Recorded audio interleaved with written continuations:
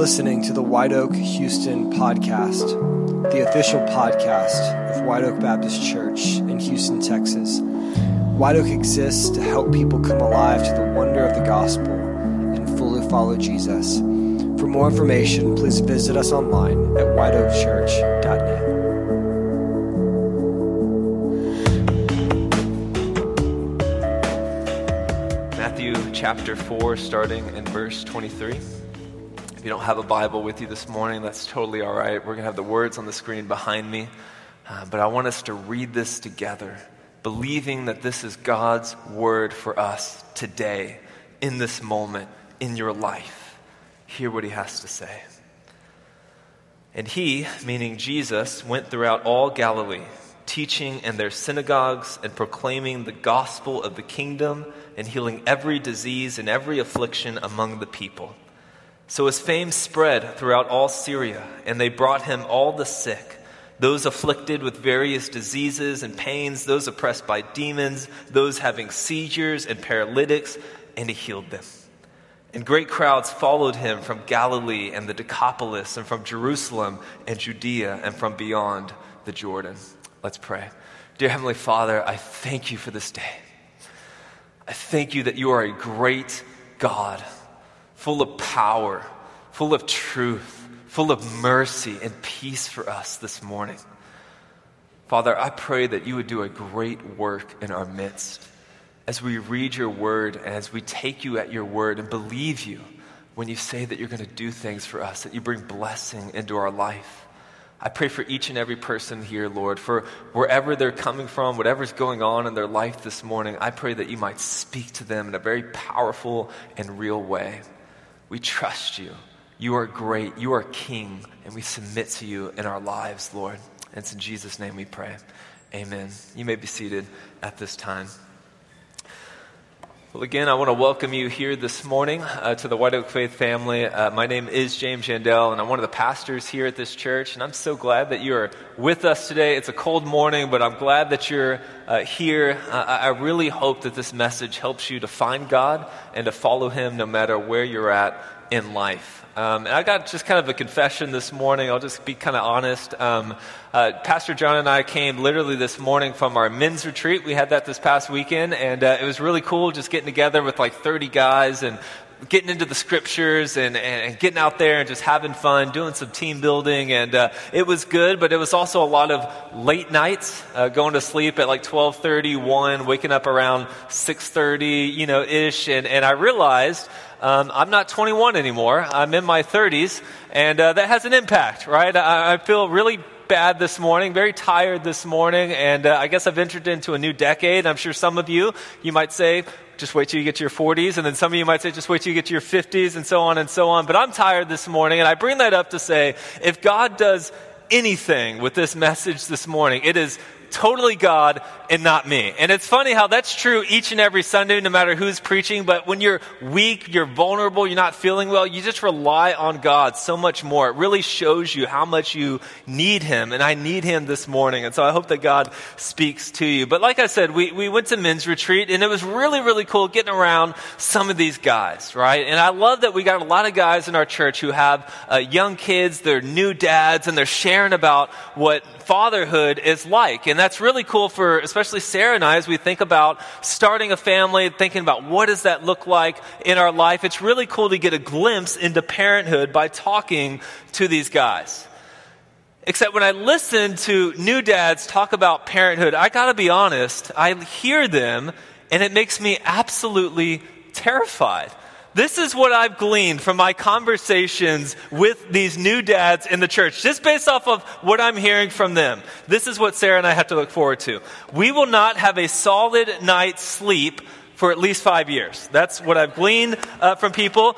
My personal space bubble, which I enjoy, it's about this big, this is my personal space bubble, is gone after you have kids, right? They're squirming all around you and they're getting on your lap, all this stuff. So personal space is gone. I've learned that kids are sneaky.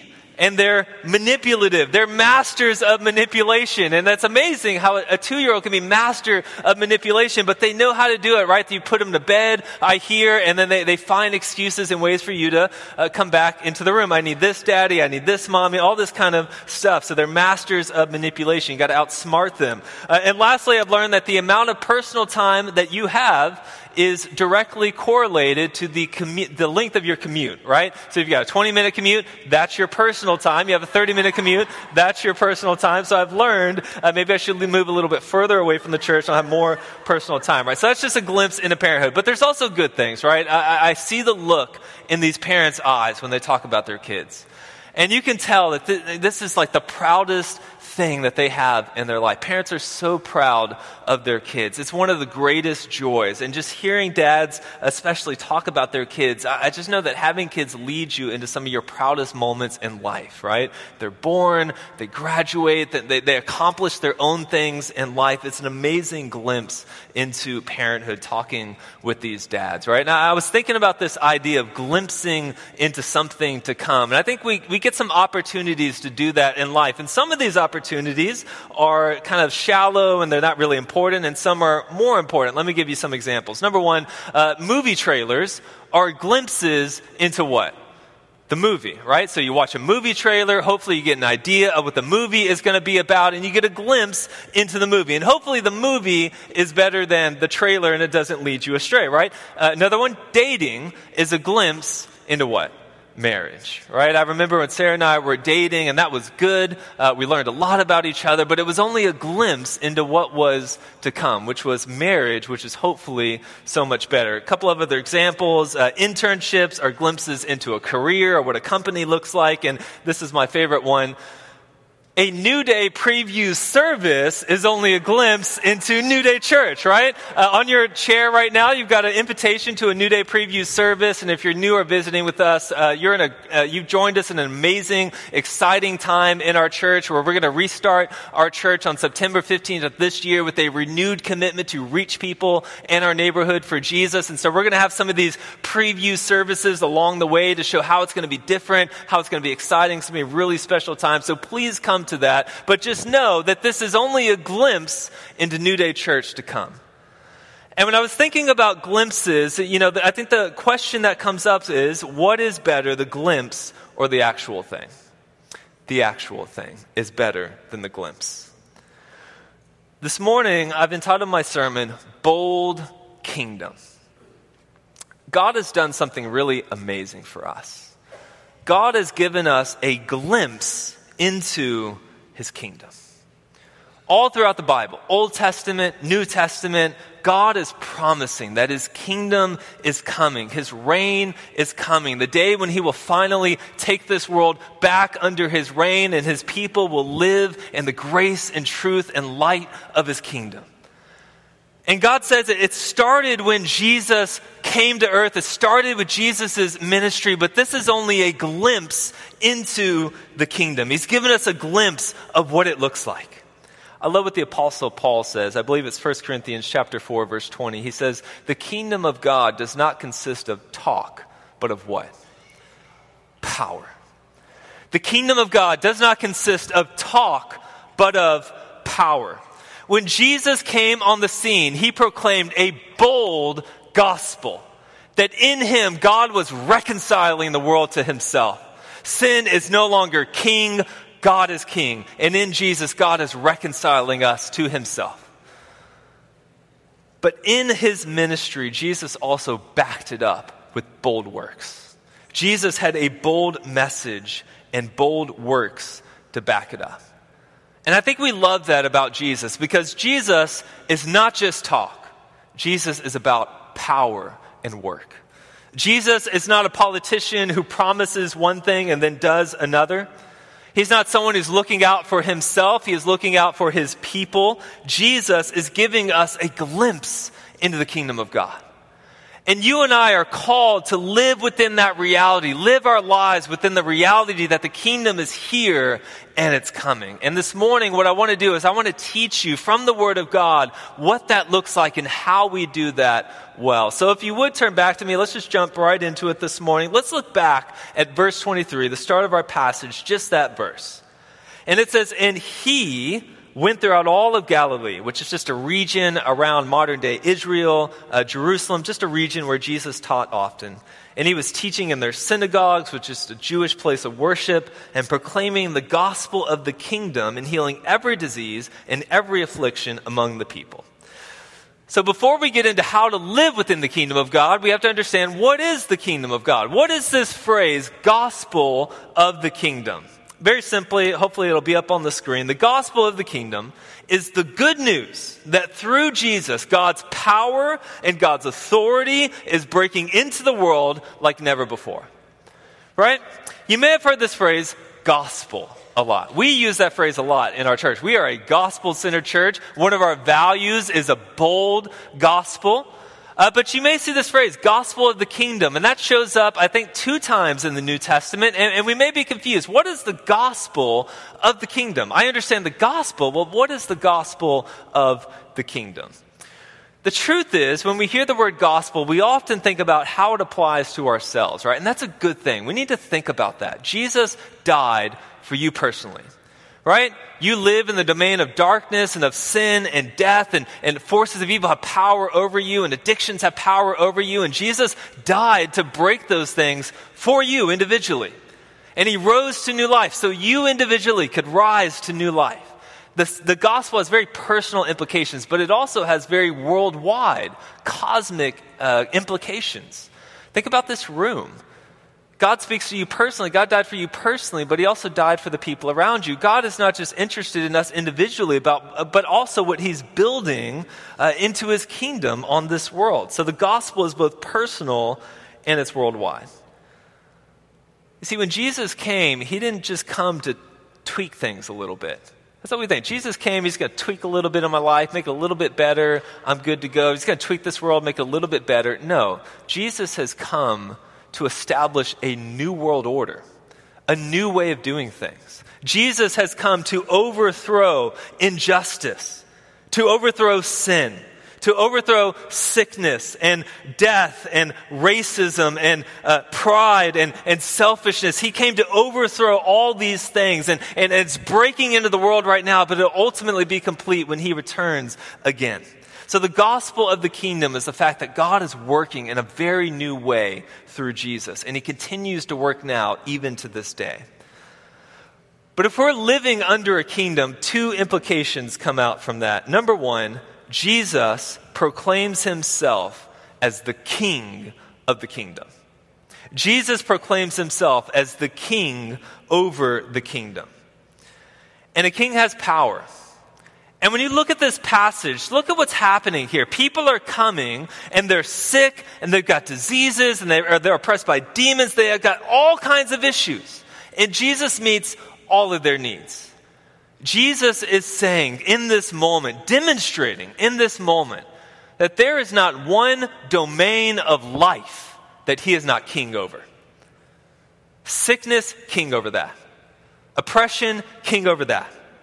Problems, issues with demons, whatever it is, he is king over those things. Jesus has the power to meet the need of every person who comes to him.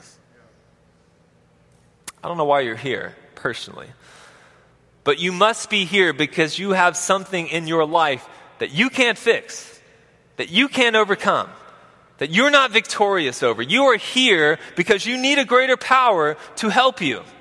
Jesus is that greater power. Jesus has power over all domain of life.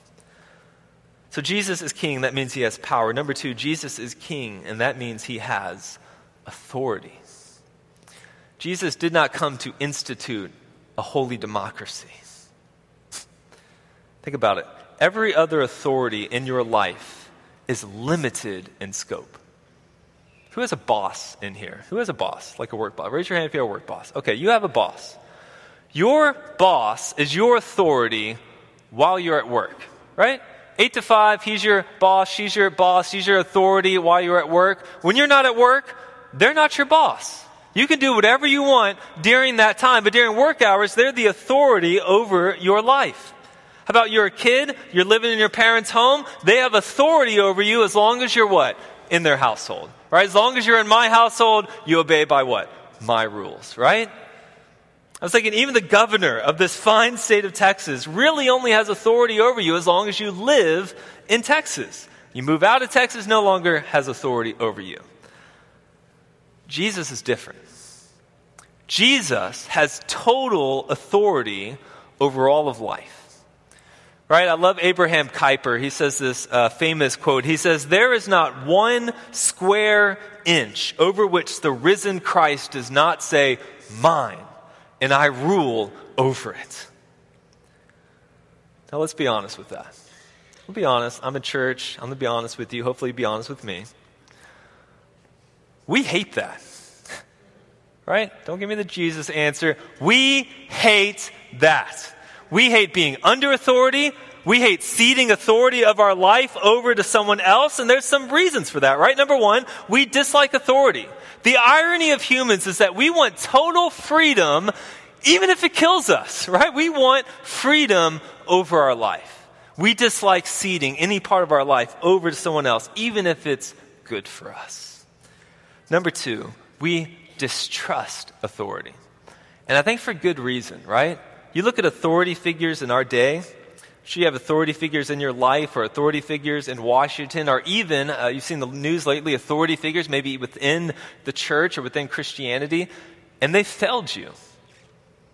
They did not act in your best benefit. They broke in trust. Watching news makes me hate authority, makes me mistrust authority. But in this passage, I believe we see a different kind of authority. Jesus is giving a glimpse for how the kingdom of God is different than the kingdoms of this world or the authorities of this world. And Jesus reveals something very important about the kingdom. Jesus reveals God's kingdom through acts of mercy. I think even more amazing than the fact that Jesus is doing all these miracles in this passage. That's amazing enough. But to me, the amazing thing about this passage is that Jesus has come. He declares himself king over this world. And instead of saying, get down, serve me, I'm not going to help you, he comes with acts of mercy. Literally, the king has come. And he says the reason you know the king has come is that the deaf are made well and the sick are healed and all these different things. God is doing these things through Jesus and saying, this is how you know that the kingdom has come. God is doing miracles through Jesus. When Jesus came, he established his authority not by striking down sinners, but by healing addictions, by restoring marriages, by healing the sick, by overcoming issues in our life. These powerful transformations in our life are a seal that the kingdom of God has come upon us.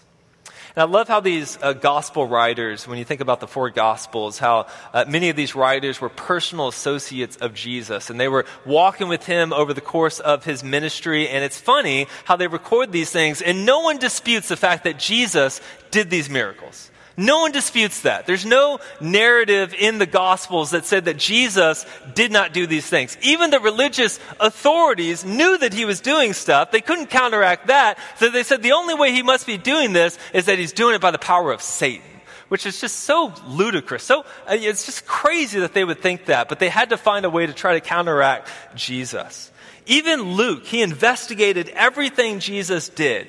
Interviewed people, dozens of people, all these people to try to figure out Jesus' life and ministry.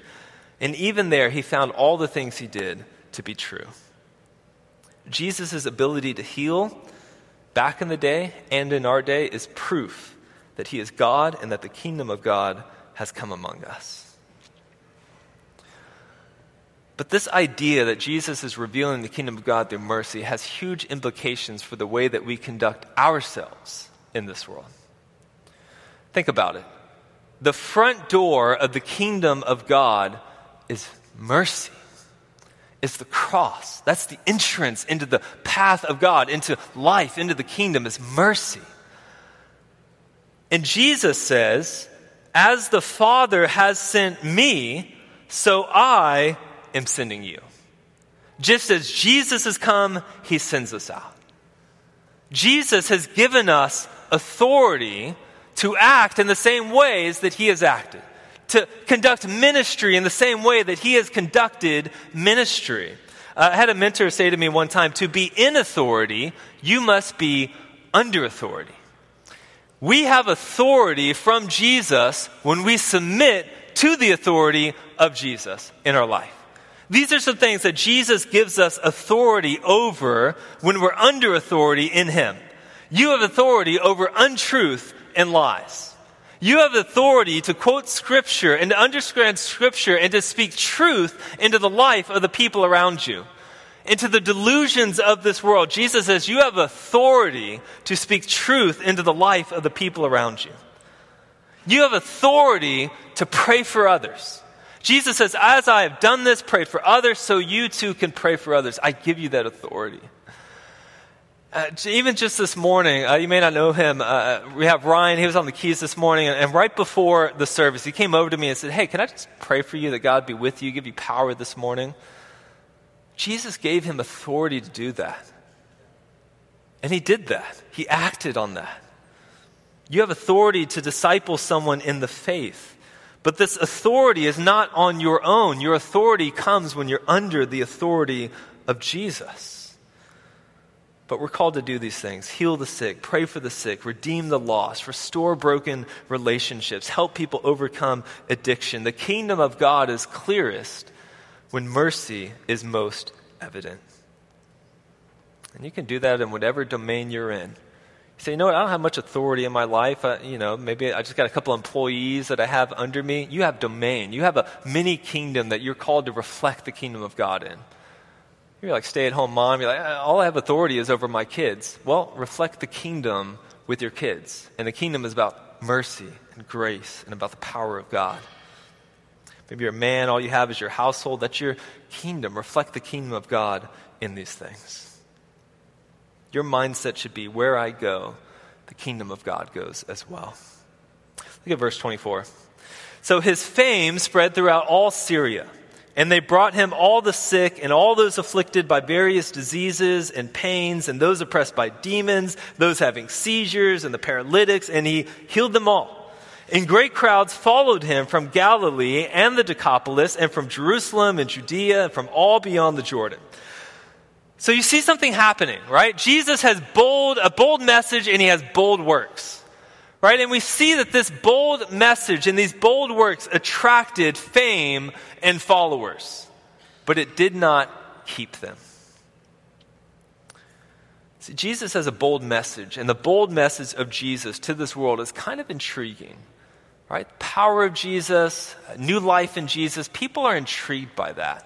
And maybe even you're here today because you kind of saw what was happening here at this church. You saw blessings of God on this church. You see things happening. You're intrigued by that. And you're coming in to see kind of what's going on. That's exactly what was happening around the life of Jesus. Boldness is attractive. When we are people who are bold in the gospel and say, you know what, I don't care, come what may, I trust God, I believe him in my life, I believe him over my circumstances, people are drawn to that. People are not drawn to us when we're half in, half out. I kind of believe God, I kind of don't believe God. That's not attractive to people. When we're all in on faith in God, we're attractive. But here's the thing. That's not enough. Verse 25 says, great crowds followed him from all these cities. When Jesus was doing miracles, crowd was flocking to him. But look at this. John chapter 6, verse 66. You don't have to turn there, it'll be on the screen. Later on in Jesus' ministry, it says, after this, many of his disciples turned back and no longer walked with him. So Jesus said to the 12, do you want to go away as well? And Peter goes on to say, no, Lord, you have the words of eternal life. So when Jesus was blessing, when Jesus was doing miracles, when Jesus was doing transformation in life, the crowds were flocking to him, right? And then we find this passage in the book of John, and this comes after Jesus had some very hard teachings. And some people heard those teachings and said, you know what? I can't get on board with that. I'm not going to follow Jesus anymore. Right? When the miracles are coming, when the blessing is coming, the transformation is coming, I'm all in. But when Jesus starts getting into some of the areas of my life and says, Jesus, don't go there, I can't follow you into those places. That's exactly what we're seeing here among these people.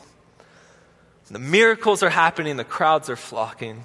And when Jesus starts calling us into discipleship, into following him in our life, into laying down our other kingdoms and our authority for his authority, crowds start turning away. And then in Mark chapter 14, verse 50, look at this. This is when Jesus was betrayed and going to the cross, and they all left him and fled.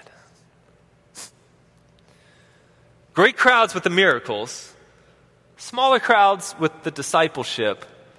No one followed him to the cross. No one followed him into suffering. Where'd they go? Peter, where'd you go? I thought you were all in on it. I think it's easy to follow God in the blessings and through the miracles and through amazing things that happen in our life. But we're also called to follow God through the dry seasons as well, through the suffering as well. I wonder, do we believe in a bold enough gospel? Do we believe God enough to say, you know what? I can follow Jesus until the next blessing. I can follow him through the desert, until the next miracle. In the church, we're not called to be miracle seekers. We're called to be Christ seekers and to follow him regardless of where that leads us. We don't seek miracles, we seek Jesus. That's the tension. That's the tension this morning. Here's the thing. The kingdom is here, and the world is still broken, right? The kingdom is here, but the world is still broken. And we live in that tension. We live in the middle of his kingdom come, and the world is broken, and injustice is there, and sin is there, and sickness is there. We live in the middle of these things, and Jesus is calling you as a subject of his kingdom to live boldly in that tension. Jesus said in one sense the kingdom of God really is here. And in another sense, the kingdom of God is only on its way. It's not fully here. You think about it, Jesus did not eradicate cancer. That still persists in this world.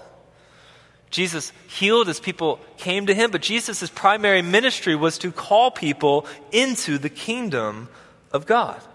What Jesus did was equip, empower, and commission his people to advance the kingdom of God in their day, come what may. We're called to live boldly in this tension.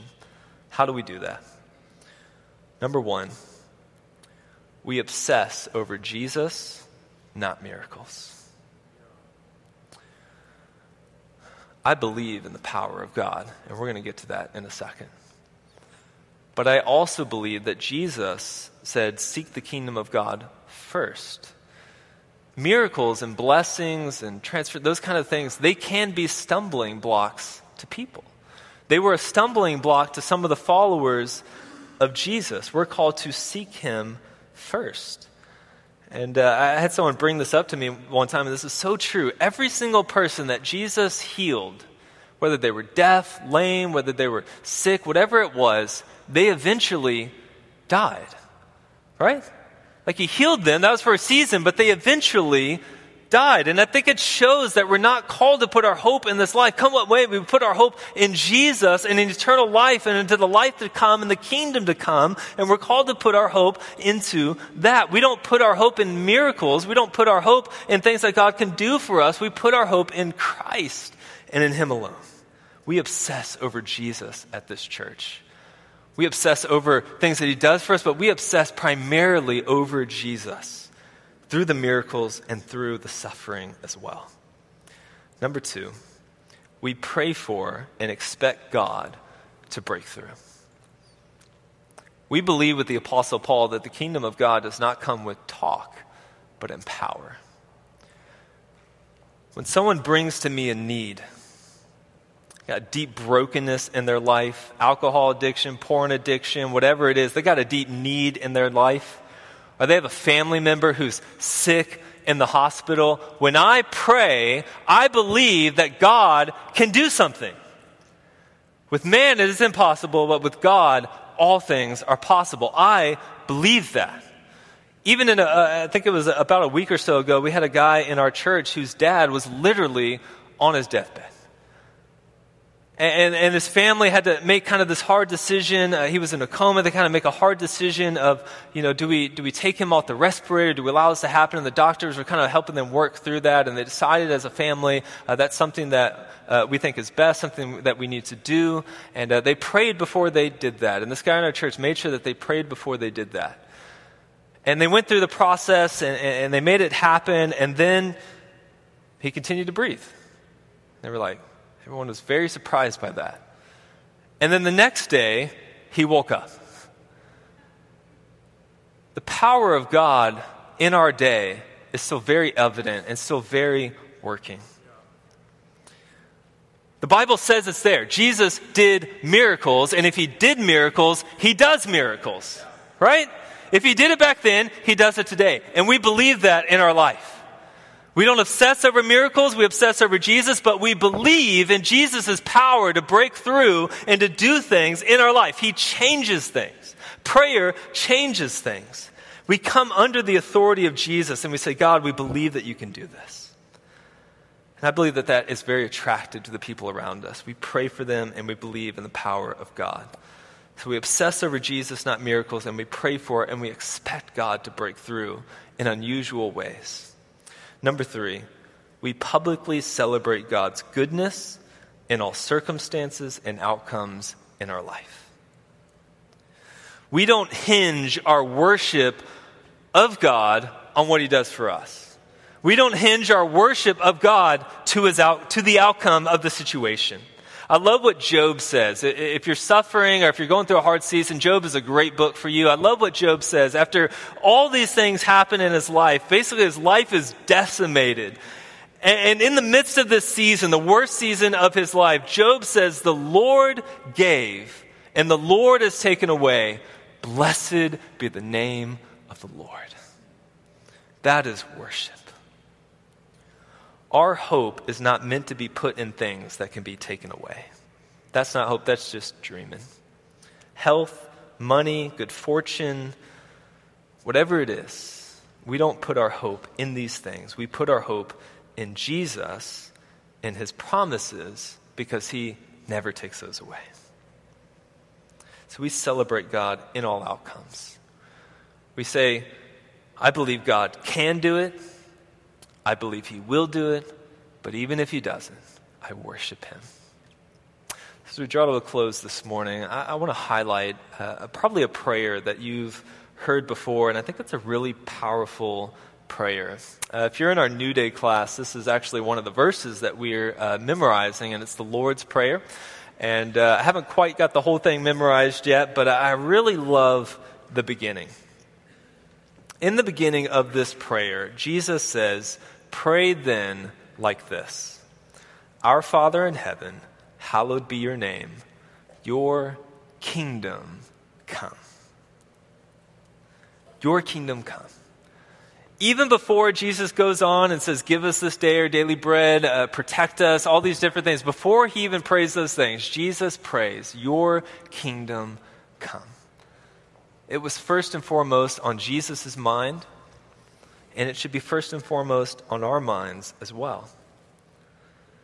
When we pray, your kingdom come, we are declaring a bold gospel.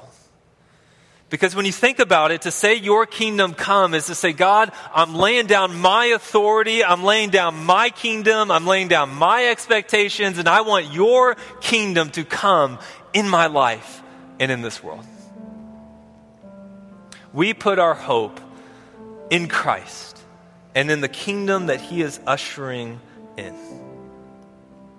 I was talking to John here on the way back from the retreat, and we were talking about this sermon, and he was listening to some of it, and he was like, you know what?